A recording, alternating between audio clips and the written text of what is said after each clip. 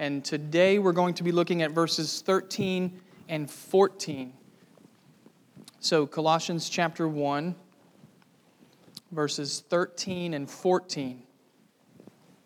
For the reading of God's Word, we're going to start in verse 9, however, and then read through verse 14, since today's verses are the conclusion to the opening section of the letter. So, you have your copy of God's Word there. Please follow along with me as we read. This is what the Holy Spirit says to the church of the Lord Jesus Christ, beginning in verse 9. And so, from the day we heard, we have not ceased to pray for you, asking that you may be filled with the knowledge of His will in all spiritual wisdom and understanding, so as to walk in a manner worthy of the Lord, fully pleasing to Him, bearing fruit in every good work, and increasing in the knowledge of God, being strengthened with all power according to His glorious might, for all endurance and patience with joy, giving thanks to the Father who has qualified you to share in the inheritance of the saints in light. He has delivered us from the domain of darkness and transferred us to the kingdom of His beloved Son, in whom we have redemption, the forgiveness of our sins. Brothers and sisters, this is the word of the Lord given to us for our good. Let's pray now and ask God to bless the reading and the preaching of His word. Father, we do gather together now in acknowledgement of the fact that were it not for your grace given to us in the gospel of Christ, we would not know the good news that this passage declares. If it were not for your grace, Father, we would be in the grips of darkness. But by your grace, we have been brought to know the saving grace of Jesus Christ. We pray, Father, that you would help us to hear your word today with faith. And pray that you would give me grace, Father, to speak true and faithfully what it is that the Scriptures declare. And we pray, Father, that you would use this Lord's Day as another instance of your work to build us up into mature manhood in Christ, so that we would not be tossed to and fro by every wind and wave of doctrine, but that we would stand firm in the Lord. Help us today, God. We cannot do this apart from you. We ask for your help now. In Jesus' name, amen. Think back, if you would, with me to our passage last week that we just read, where the Apostle Paul prayed for God to sustain the Colossians in living out the Christian life. That's what we looked at last week. Toward the end of that prayer, the Apostle Paul made an incredibly encouraging statement. He declared that God the Father has qualified His people to share in the inheritance of the saints in light. You can see it there in verse 12. What a powerful truth, friends, that God Himself has made His people worthy to receive the heavenly inheritance. No wonder then that Paul identified thanksgiving as one of the main ways to walk in a manner worthy of the Lord. Thanksgiving. When you know that God the Father has made you worthy, when you know that God has qualified you to be His heir in Jesus, what other response is there but thanksgiving? The truth of verse 12 is full of hope. It's full of assurance for the Christian. There is, however, a question that arises as we consider the hopeful truth of verse 12. It might not be a question that you think of at first, but it is an important question. In fact, I would go so far to say that if we don't answer this question, then the encouragement of verse 12 evaporates. The hope becomes rather flimsy, and the assurance crumbles. It is that significant of a question. The question is this: how can a holy God make an unholy people worthy to be His heirs? Let me say that again. How can a holy God make an unholy people worthy to be His heirs? Friends, this is a massively significant question. Remember, the Scriptures are very clear about who God is and who we are by nature. God is holy, unstained by sin. completely devoted to righteousness, just in all of His ways, and infinite in all of His perfections. He has never done anything unrighteous. Indeed, God cannot do unrighteousness. All that God does is just and right because He is the Holy One. According to Scripture, that's who God is. He is holy. We, on the other hand, are unholy. We come into this world stained by sin, having inherited both the guilt and the corruption of our father Adam's sin in the garden. By nature, our hearts run after evil. In fact, the Bible declares that by nature, all that we do is unrighteousness. Even our best actions are often tainted by sinful motives, unholy aspirations, and wicked desires. According to Scripture, this is who we are by nature. We are unholy. So, when Paul says the holy God has qualified an unholy people, the question virtually screams out for an answer. How can God do this and remain true to who He is? How can He do this? How can God qualify sinners to be His heirs while at the same time maintaining His own commitment to righteousness and justice? Look, as creatures made in the image of God, even we know intuitively that unrighteousness must be dealt with. Even we know that wickedness demands justice. And yet in verse 12 of Colossians 1, Paul says that the righteous God qualified an unrighteous people. How can this be? How can God do this? You see, this is the great question circulating behind and underneath the good news of the gospel. How can a holy God make an unholy people worthy to be His heirs? Our passage today, friends, gives us the answer. If verse 12 described the wonderful result of the gospel, that believers are qualified to be God's heirs, then verses 13 and 14 describe the glorious work of the gospel, how that qualification has happened, how the holy God makes an unholy people worthy. If verse 12 is the result of the gospel, verses 13 and 14 are the work of the gospel. In these verses, the Apostle Paul pens one of the clearest summaries of the gospel in the entire New Testament.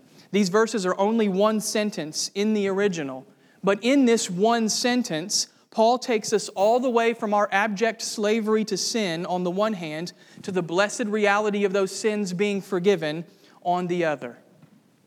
And he does so by declaring to us the centrality of Christ crucified. You see, friends, that's the answer to our pressing question. How can a holy God make an unholy people worthy? Only through the death of God's beloved Son. That's how. It's the cross of Christ. More specifically, it's the blood of Christ that makes the encouragement of verse 12 possible. So if you'll look at the passage with me, you'll notice that verses 13 and 14 focus on two distinct actions of the triune God. In verse 13, Paul focuses on God the Father, how He has rescued His people from sin's slavery. And then in verse 14, Paul shifts to focus on God the Son, how He has redeemed His people from sin's penalty. Those two gospel realities are the heart of this passage. How can God make sinners worthy? Because He has rescued us from sin's slavery and redeemed us from sin's penalty. That's how. Of course, those are very rich statements. So let's take advantage of our time today to simply focus in on these magnificent gospel realities.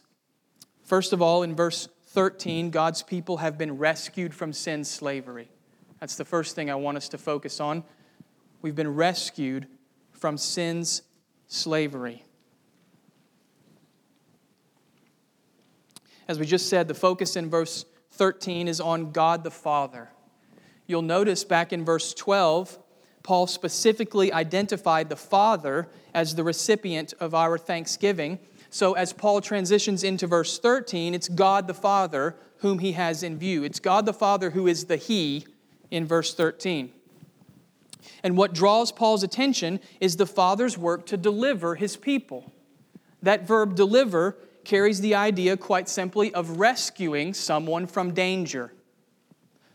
Paul actually uses this verb numerous times to describe his own ministry as an apostle. In 2 Corinthians 1, Paul says, God delivered us from such a deadly peril, and He will deliver us again.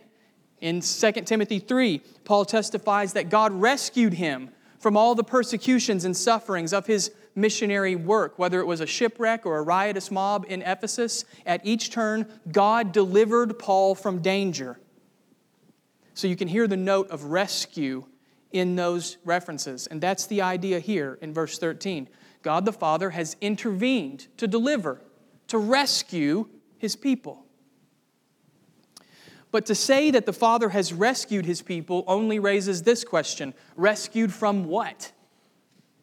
What is the danger from which God has delivered the Christian? Well, unlike Paul's testimony, the deliverance of verse 13 doesn't have to do with earthly or physical danger. No, it's much more serious than that. God the Father has rescued His people, you see it, from the domain of darkness. Actually, friends, that translation is a bit tame. It might be better to say that the Father has rescued His people from the dominion of darkness. The dominion. You see, the idea is not so much a sphere or a place where darkness dwells. It's more about the power that darkness exercises over people's lives. And of course, if you read even briefly in the Bible, you'll quickly learn that darkness is associated with the evil one and with sin. Light denotes God's presence, even God's holiness, while darkness has the opposite connotation. Darkness in the Bible is a spiritual and moral category. So think about Revelation 22, the very last chapter in the Bible, where the Apostle John says there will be no more night, no more darkness in the new creation. Why is that such good news, that there's no more darkness? Because it means that sin and wickedness and evil will be no more. You see, darkness in the Bible is a spiritual and moral category. To be in the domain of darkness, then, is to be subjected to the power of sin. Those who dwell in darkness experience the horrendous effects of the evil one's wicked regime. Domination, subjection, even slavery. Those are the realities Paul has in mind when he says the domain of darkness or the dominion of darkness. Friends, we have to pause here and come to grips with what this means for humanity in our natural state. According to the Bible, we come into this world utterly subjected to sin and to its effects. We are not merely prone to sin, we are devoted to sin. We are naturally drawn to darkness, the way that the moth is drawn to a flame. The natural human heart has no ability to turn to God because the natural human heart is enslaved to sin. I know that slavery is a strong word, but that's what verse 13 teaches us, friends, the dominion of darkness. Human beings, you and I, come into this world completely enslaved to sinful darkness. Hopeless and helpless, we exist in the grip of sin's domination. This is why the Apostle John says in 1 John 5 that the whole world lies in the power of the evil one. It's the same idea that Paul's talking about here. The whole world lies in the power of the evil one. This world stands in opposition to God. But it's not just the world out there, friends. The Bible says the opposition is in here too, in our hearts by nature. The domain of darkness is what defines humanity in its natural state. And in that domain, there is no hope that we would rescue ourselves. None. Again, please let these words sink in. Subjection. domination, slavery. That is the natural state of fallen human beings. Now, with those words in mind, read verse 13 again and marvel at the grace of God the Father. He has delivered us, Paul says, from the domain of darkness. Understand, friends, this is why time and time again the Bible declares to us that salvation begins with God. While we were enslaved in sin's darkness, the Father did what only He could do. He rescued undeserving sinners like us. It's almost too good to even conceive of it, that the Father did not remain far off in unapproachable light, that He did not leave His people to suffer under sin's power, that He did not instantly condemn us as enemies, which He would have been just to do. No, in His infinite grace, the Father broke sin's domination, He destroyed sin's shackles, and He gave new life to those once dead in sin's darkness. Friends, you do know this is what happens when someone is saved through the preaching of the gospel. This is what happens. When a person is saved, it's not simply that that person made a decision to follow Jesus, as important as that is. No, it's much more amazing than that. Through the preaching of the gospel, God the Father has commenced His rescue operation. The gospel goes out through the preaching of the Word. It's then applied by the Holy Spirit of God. And in that moment, the mystery of salvation occurs. As the Word hits their ears and as the Spirit imparts life to their heart, that person is saved. It's a miracle. The Father breaks sin's shackles. He crushes sin's domination, and He rescues His people from the domain of darkness. It's God's work, because God alone could accomplish such an incredible rescue. Brothers and sisters, if you're trusting in Christ today, this is your testimony. Verse 13 is your testimony. The Father has rescued you from sin's dominion. You are no longer a slave to sin. Do you believe that? You are no longer enslaved to sin's power. Yes, as Christians, we still struggle with sin, but that struggle itself is evidence of life. Do you see it, friends? Those who are dead in sin don't struggle. Those who are in the grip of darkness are content there. So as you strive after godliness, even that pursuit with all of its stops and starts is a reminder of the Father's grace in your life. He has delivered you. He has made your pursuit possible because He's rescued you, Paul says, from the domain of darkness. You may have noticed, though, in verse 13 that the good news doesn't stop with the Father's work of deliverance. The Father's work is actually twofold, according to verse 13. Not only does the Father rescue His people from sin's domination, but He also transfers His people into the kingdom of His beloved Son. Friends, the idea here is that God gives His people a new identity. Instead of being slaves to darkness, God makes us citizens of Christ's kingdom. Instead of being subject to the evil one, God causes believers to experience the redemptive reign of Jesus Christ. And this change could not be more dramatic. The domain of darkness is oppressive. The kingdom of Christ brings freedom. The domain of darkness destroys people. The kingdom of Christ restores people. The domain of darkness is chaotic and fearful. The kingdom of Christ is love, joy, and peace in the Holy Spirit. You see, it's a new identity, a new status, even a new future. Those who belong to Christ are citizens of the heavenly kingdom. God rescues them from darkness, and He moves them into the kingdom of His beloved Son. And in this kingdom, do you know what defines the believer's relationship with God the Father? While we were in the domain of darkness, it was hostility that defined our relationship to God. We were opposed to Him, even hating Him and hating others, the Bible says. But in the kingdom of Christ, do you know what defines our relationship to the Father? Love. Love defines our relationship to the Father. Through the gospel, love defines the Christian's relationship to God the Father. Notice, I'm not making this up. This comes from the Bible. Notice verse 13, how Paul identifies Christ as the Father's beloved Son. Do you see it? He's His beloved Son. This is central to the New Testament. Jesus is the only begotten Son of God. Jesus is the Son whom the Father loves. Think of Jesus' baptism accounts in the gospel. What does the voice from heaven, which is God's voice, what does the voice from heaven declare about Jesus? This is my beloved Son with whom I am well pleased. For all eternity, the Father has delighted in His Son with a perfect love that cannot change. And yet, what did the Father do with that beloved Son? He gave Him up for us and for our salvation. Do you see it, friends? To know Christ is to know the love of the Father, unfailing for all eternity.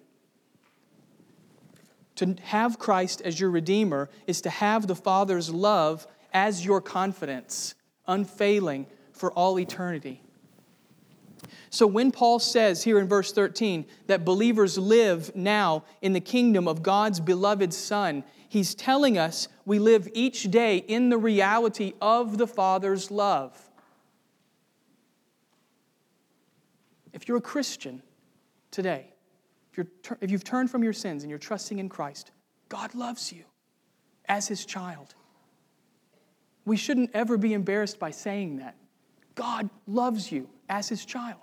If you're a Christian today, you know the Father's love because you have Christ as your deliverer. This is why the divine rescue of verse 13 is such a stunning gospel reality. Not only has the Father broken sin's tyranny, but He's also given us His love in Christ. By grace, God's people have been rescued from sin's slavery.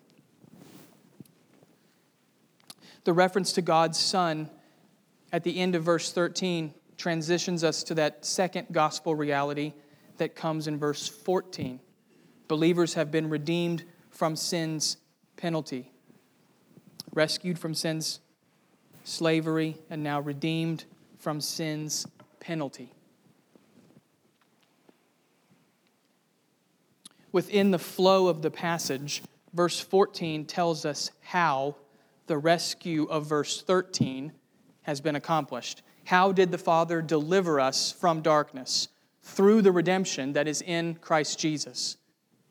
Because Jesus died in the place of His people, believers are freed from sin's slavery. That's what redemption means, friends. It means to be bought back, to be liberated, to be freed at a price.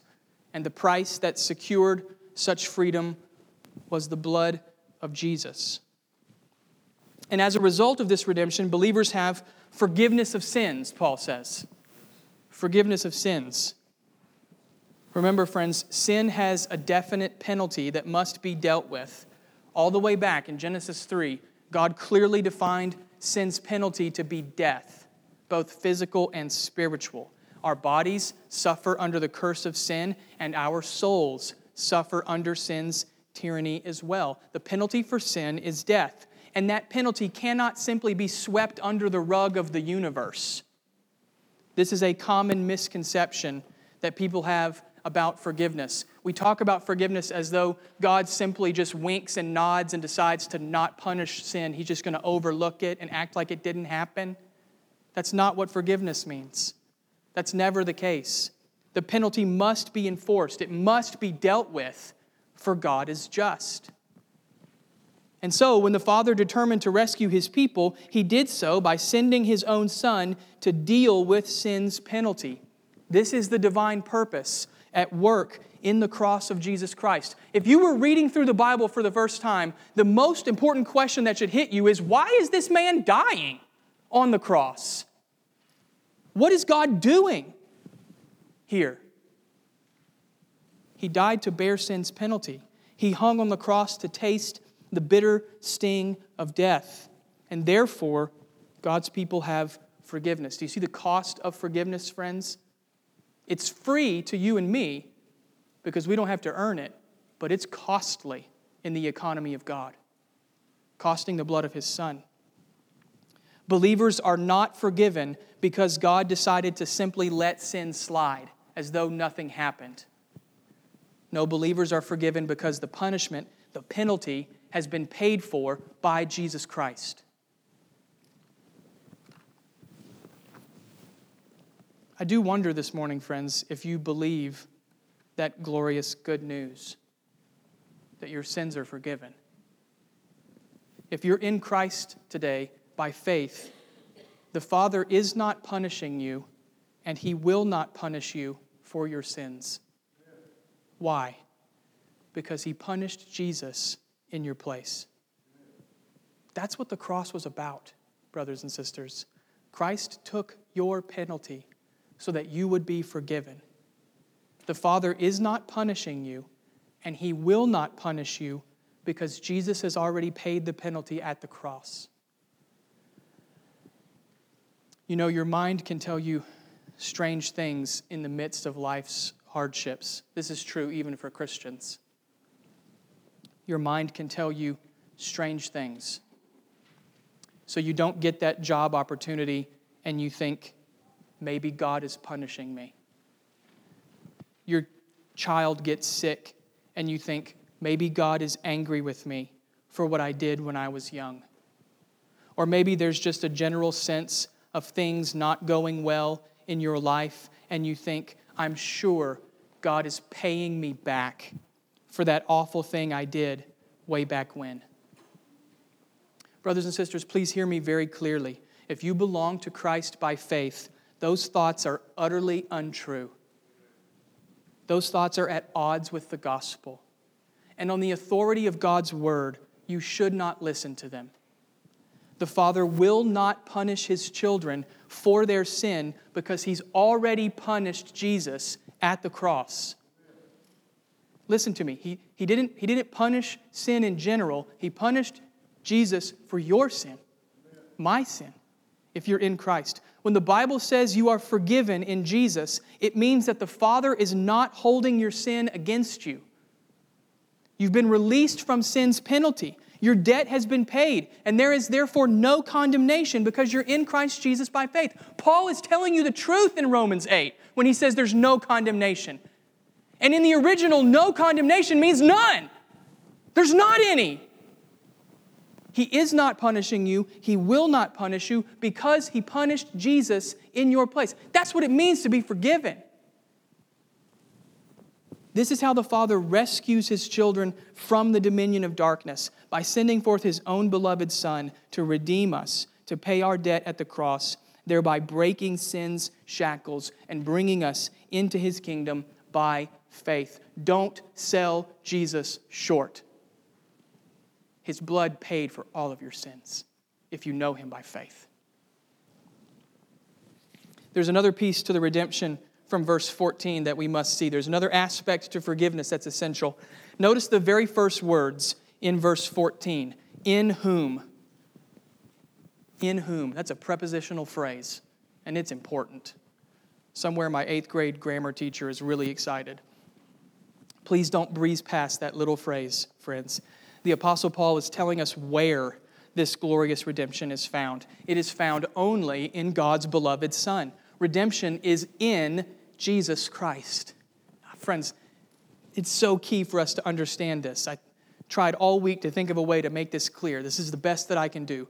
Redemption is not an abstract action, but a personal action. Forgiveness is not a thing that God can give you like a gift or a present. He doesn't have a bucket of forgiveness in heaven that He just scoops out to give to people. It's not an abstract thing. It's a personal thing. Forgiveness is personal. Redemption is personal. It was achieved in Christ's physical body at the cross and the resurrection. It's in Jesus. You see, this is why so many of the church's hymns down through the ages have focused on the blood of Christ. I'm sure to an outsider, it's probably very strange to come into a room and hear people singing about blood. It's probably even stranger to recognize that this blood required someone to die.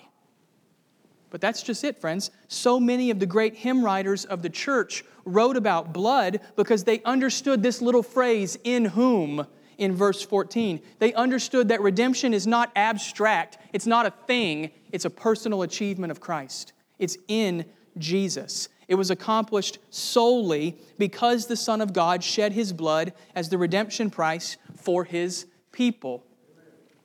And therefore, the pinnacle of Christian worship is, in some sense, to sing, "There is a fountain filled with blood drawn from Emmanuel's veins." Our deepest joy is to raise our voices together and declare, "What can wash away my sins? Nothing but the blood of Jesus." Our confidence is to gather together as one body and sing out, "My hope is built on nothing less than Jesus' blood and righteousness." And friends, there's nothing sweeter than to hear a congregation ask, "Would you be free from the burden of sin?" And then to hear the answer in that wonderful refrain, "There's power in the blood." Yes, it's strange to an outsider to hear songs about blood, but to forgiven sinners like us, this is our story and this is our song, that Christ's blood has secured our salvation. Friends, what I'm trying to get you to see this morning is that we should never minimize that little phrase at the start of verse 14. Our redemption is in Christ, in His physical death and resurrection. We are freed from sin's penalty because Christ bore God's wrath in His body. We are freed from sin's power because Christ crushed death in His resurrection. It's not theoretical. It's flesh and blood. It's real, historical.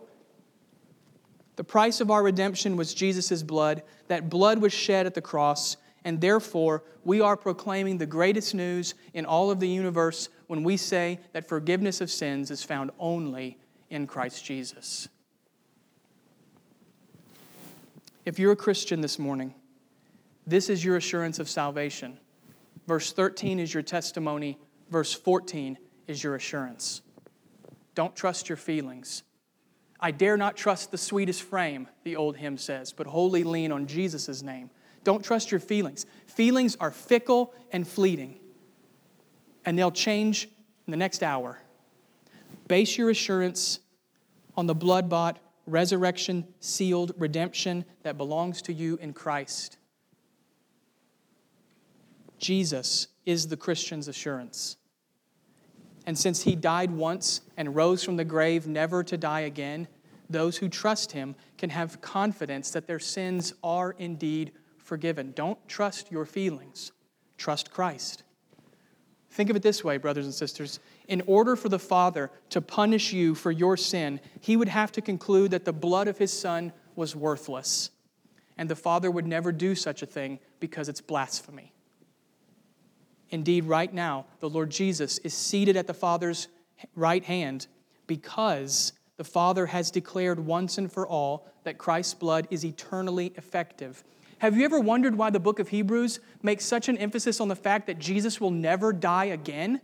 It's to assure you and me that we're saved. He'll never die again. Why? Because salvation is accomplished once and for all. So if you are a Christian this morning, the Lord Jesus is your assurance of salvation. Don't trust your feelings to do what only Christ can do.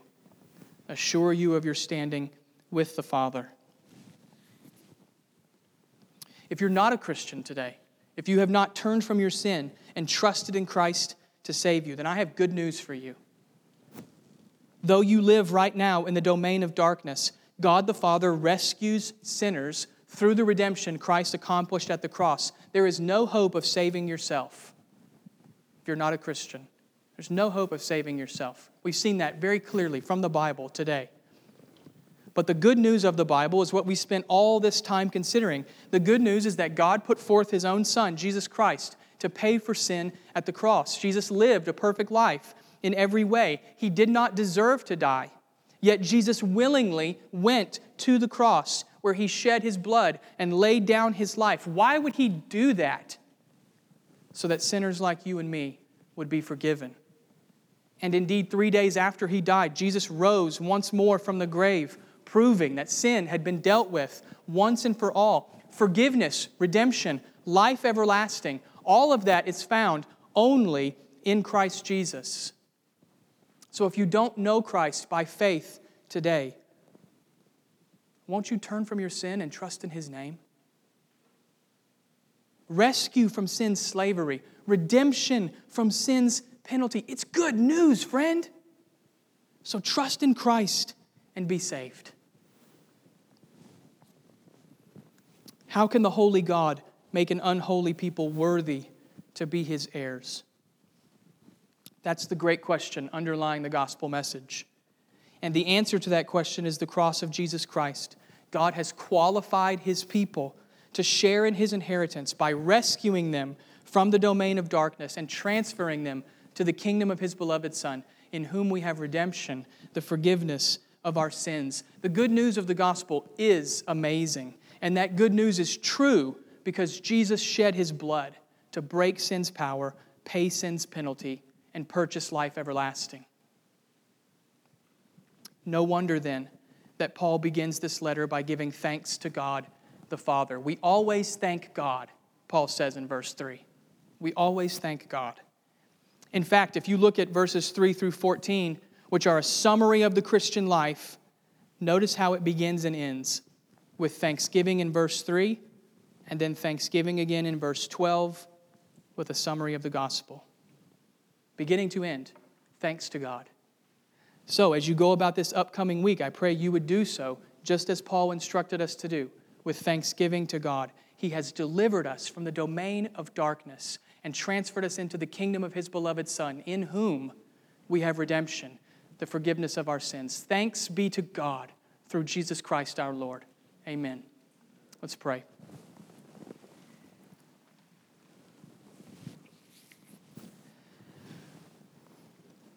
Father, thank you that you have done what we could not do for ourselves, that you have rescued us from the grip of sin. Both its power and its penalty have been broken by Christ at the cross. Thank you, Father, for the gift of new life through the